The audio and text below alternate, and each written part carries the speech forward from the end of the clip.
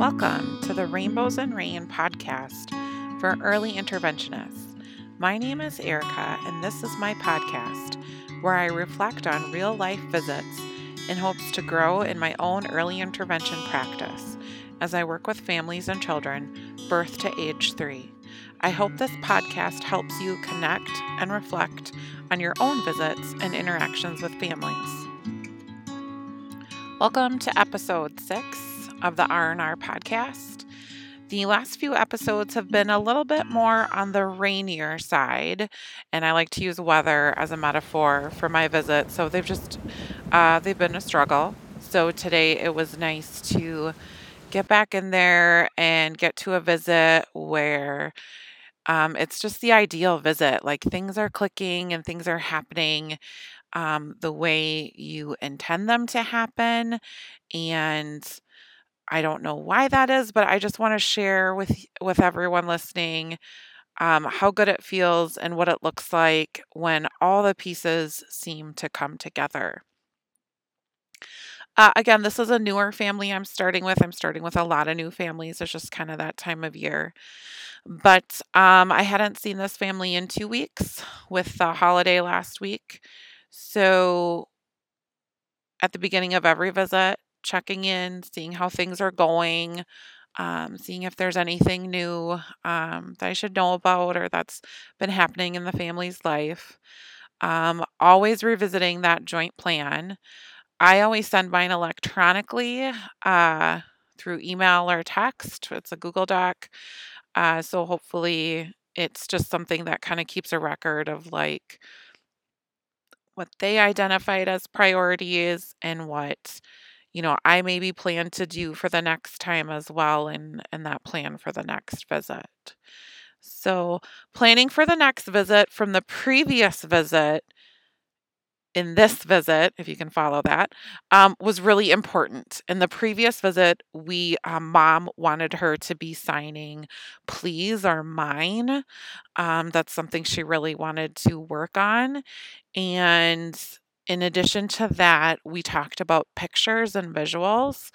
So, how to maybe introduce a visual that she could point to as a cue for the word she's trying to use. This little girl is about 2.5, so a little bit older. Not a lot of language, a lot of jargon, but some language, and she's got some good imitation skills. So, um, so my job on this visit today was to bring the visual we talked about in the previous visit. And in the previous visit, she identified that markers, coloring, paint, like all of those things are super motivating to her daughter. It keeps her attention, it keeps her focus. It's something she'll do for a long time. It's just a really preferred activity. So we talked about a visual for coloring, markers, art, a craft. That's kind of what mom identified as what they do and what she thinks would be helpful. So I came today prepared to model and show her how we're going to introduce this visual.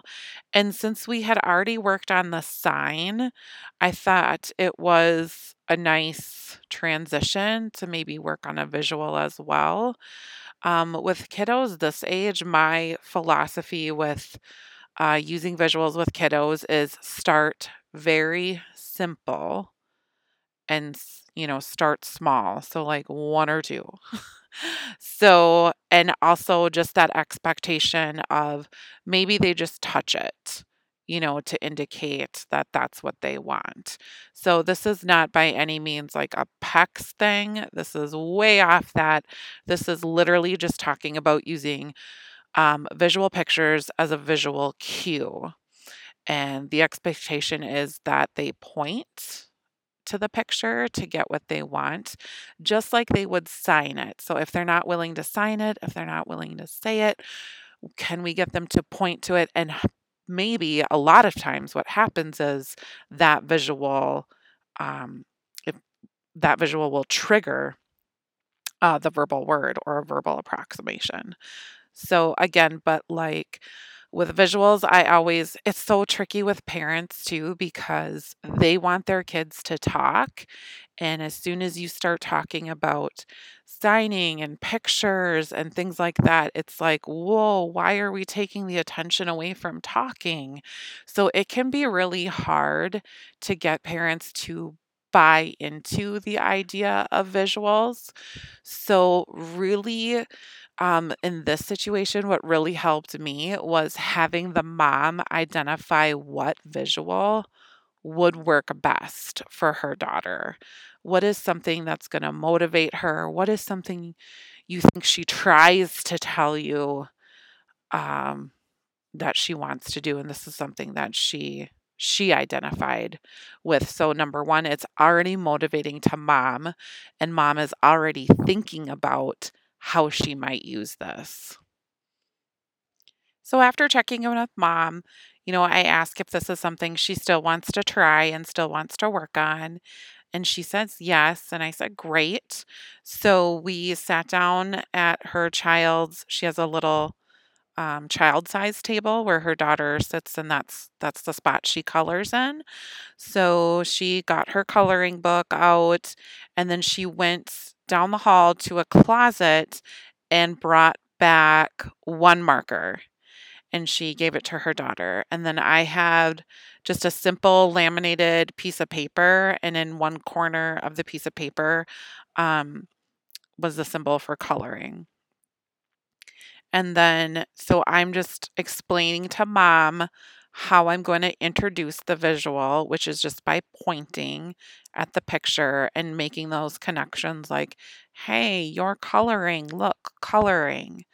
And mom immediately got up and said, I need to go get more markers, which is something I knew she needed to do too, but I didn't say it yet. I wanted to see if she was going to follow my lead a little bit and figure that out for herself. And she did. So she went back and she brought two markers back and she held them in her hand, which was perfect because what I'm trying to get her daughter to do here is request another marker or a different marker. So her daughter automatically saw that mom's holding that preferred object that she wants and she wants it. And so all I have to do is model for the daughter, marker, tell mama marker by pointing and touching the picture. And then, she wasn't quite getting it, of course, the first couple of times.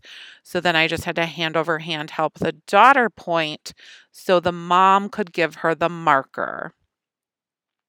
So it was a really kind of just beautiful interaction of mom really taking ownership in this activity and taking the lead and wanting to be involved, and me really just on the side coaching her and coaching her daughter through this interaction and how you're going to use this new tool you've never used before. And that's the one thing about visuals. They are going to require more modeling. Be very, very careful how you model. I've noticed that if I do too much of it, and the parents don't get a chance to practice, it really leaves the parents not feeling super confident in doing it after I'm gone. Again, this is something they've never done before, probably. So, and also to realize that you need to use something different to get your child to talk, also, can be very, it can trigger a lot of emotions in parents for sure and fears. So, just again, I always say slow and steady with visuals, and really bring the parents into that process. So have them choose the visuals they want to work on. So after a few trials of me coaching the daughter on how to respond to the mom, I completely turned it over to mom because eventually I'm going to be gone and she needs to be able to handle the visual and the object and her daughter all at the same time. So at the end of the visit, we talked about the joint plan, of course, right?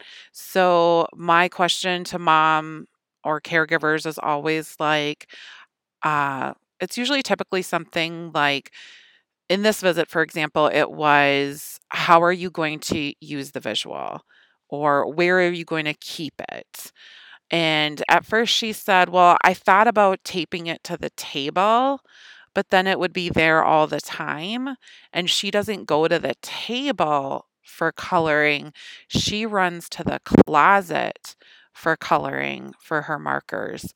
So I might keep it in the closet, not taped to the door, but she said just next to the shelf. It was like a hallway closet.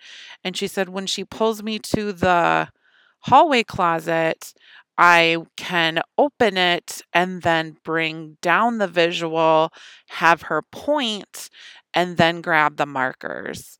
And I thought that was a beautiful um logical way on how to use this so it's functional, so it's easy, so it's helpful. Like she had already kind of strategized like how am I going to use this? And I thought that was great. Had I said, "Oh, let's tape this to your wall or bring this out whenever, you're at the table."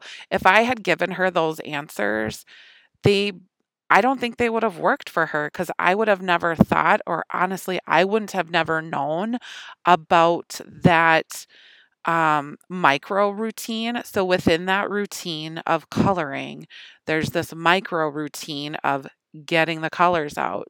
And I would have never known what that looked like had she not really explained it and really connected. How am I going to use this brand new strategy I just learned about with what I'm already doing right now? And that what was so beautiful about this visit today. It was that those two went together so well. Something I've realized about myself over time, as I've been in early intervention, is that I want to help, but at the same time, I I don't know everything. So, for example, like in order to help you, I need to know more about your family, about your child, about what your routines look like.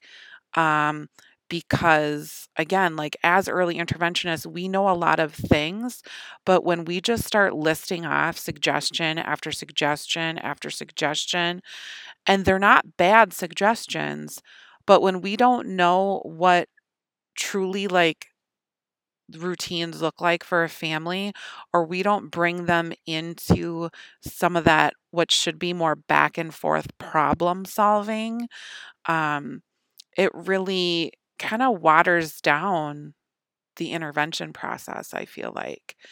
Because again, they know their life best. And we know a lot of things about child development. We know a lot of things um, about, lots of things, right? In early intervention, like we wear all these different hats. And as a teacher, I feel like some days I'm more of an OT, I'm more of a speech, or sometimes I'm a teacher, sometimes I'm a social worker. Um, but, anyways, the point being, we know a lot of things, but it's knowing what to share and when to share it, and really making parents a part of the process. Thanks again for listening. If you have any thoughts on the topic today, modeling, joint planning, or any feedback at all for the podcast, please email me at ericabow80 at gmail.com. That's ERIKABO80 at gmail.com. I hope you'll join me again for another episode of Rainbows and Rain.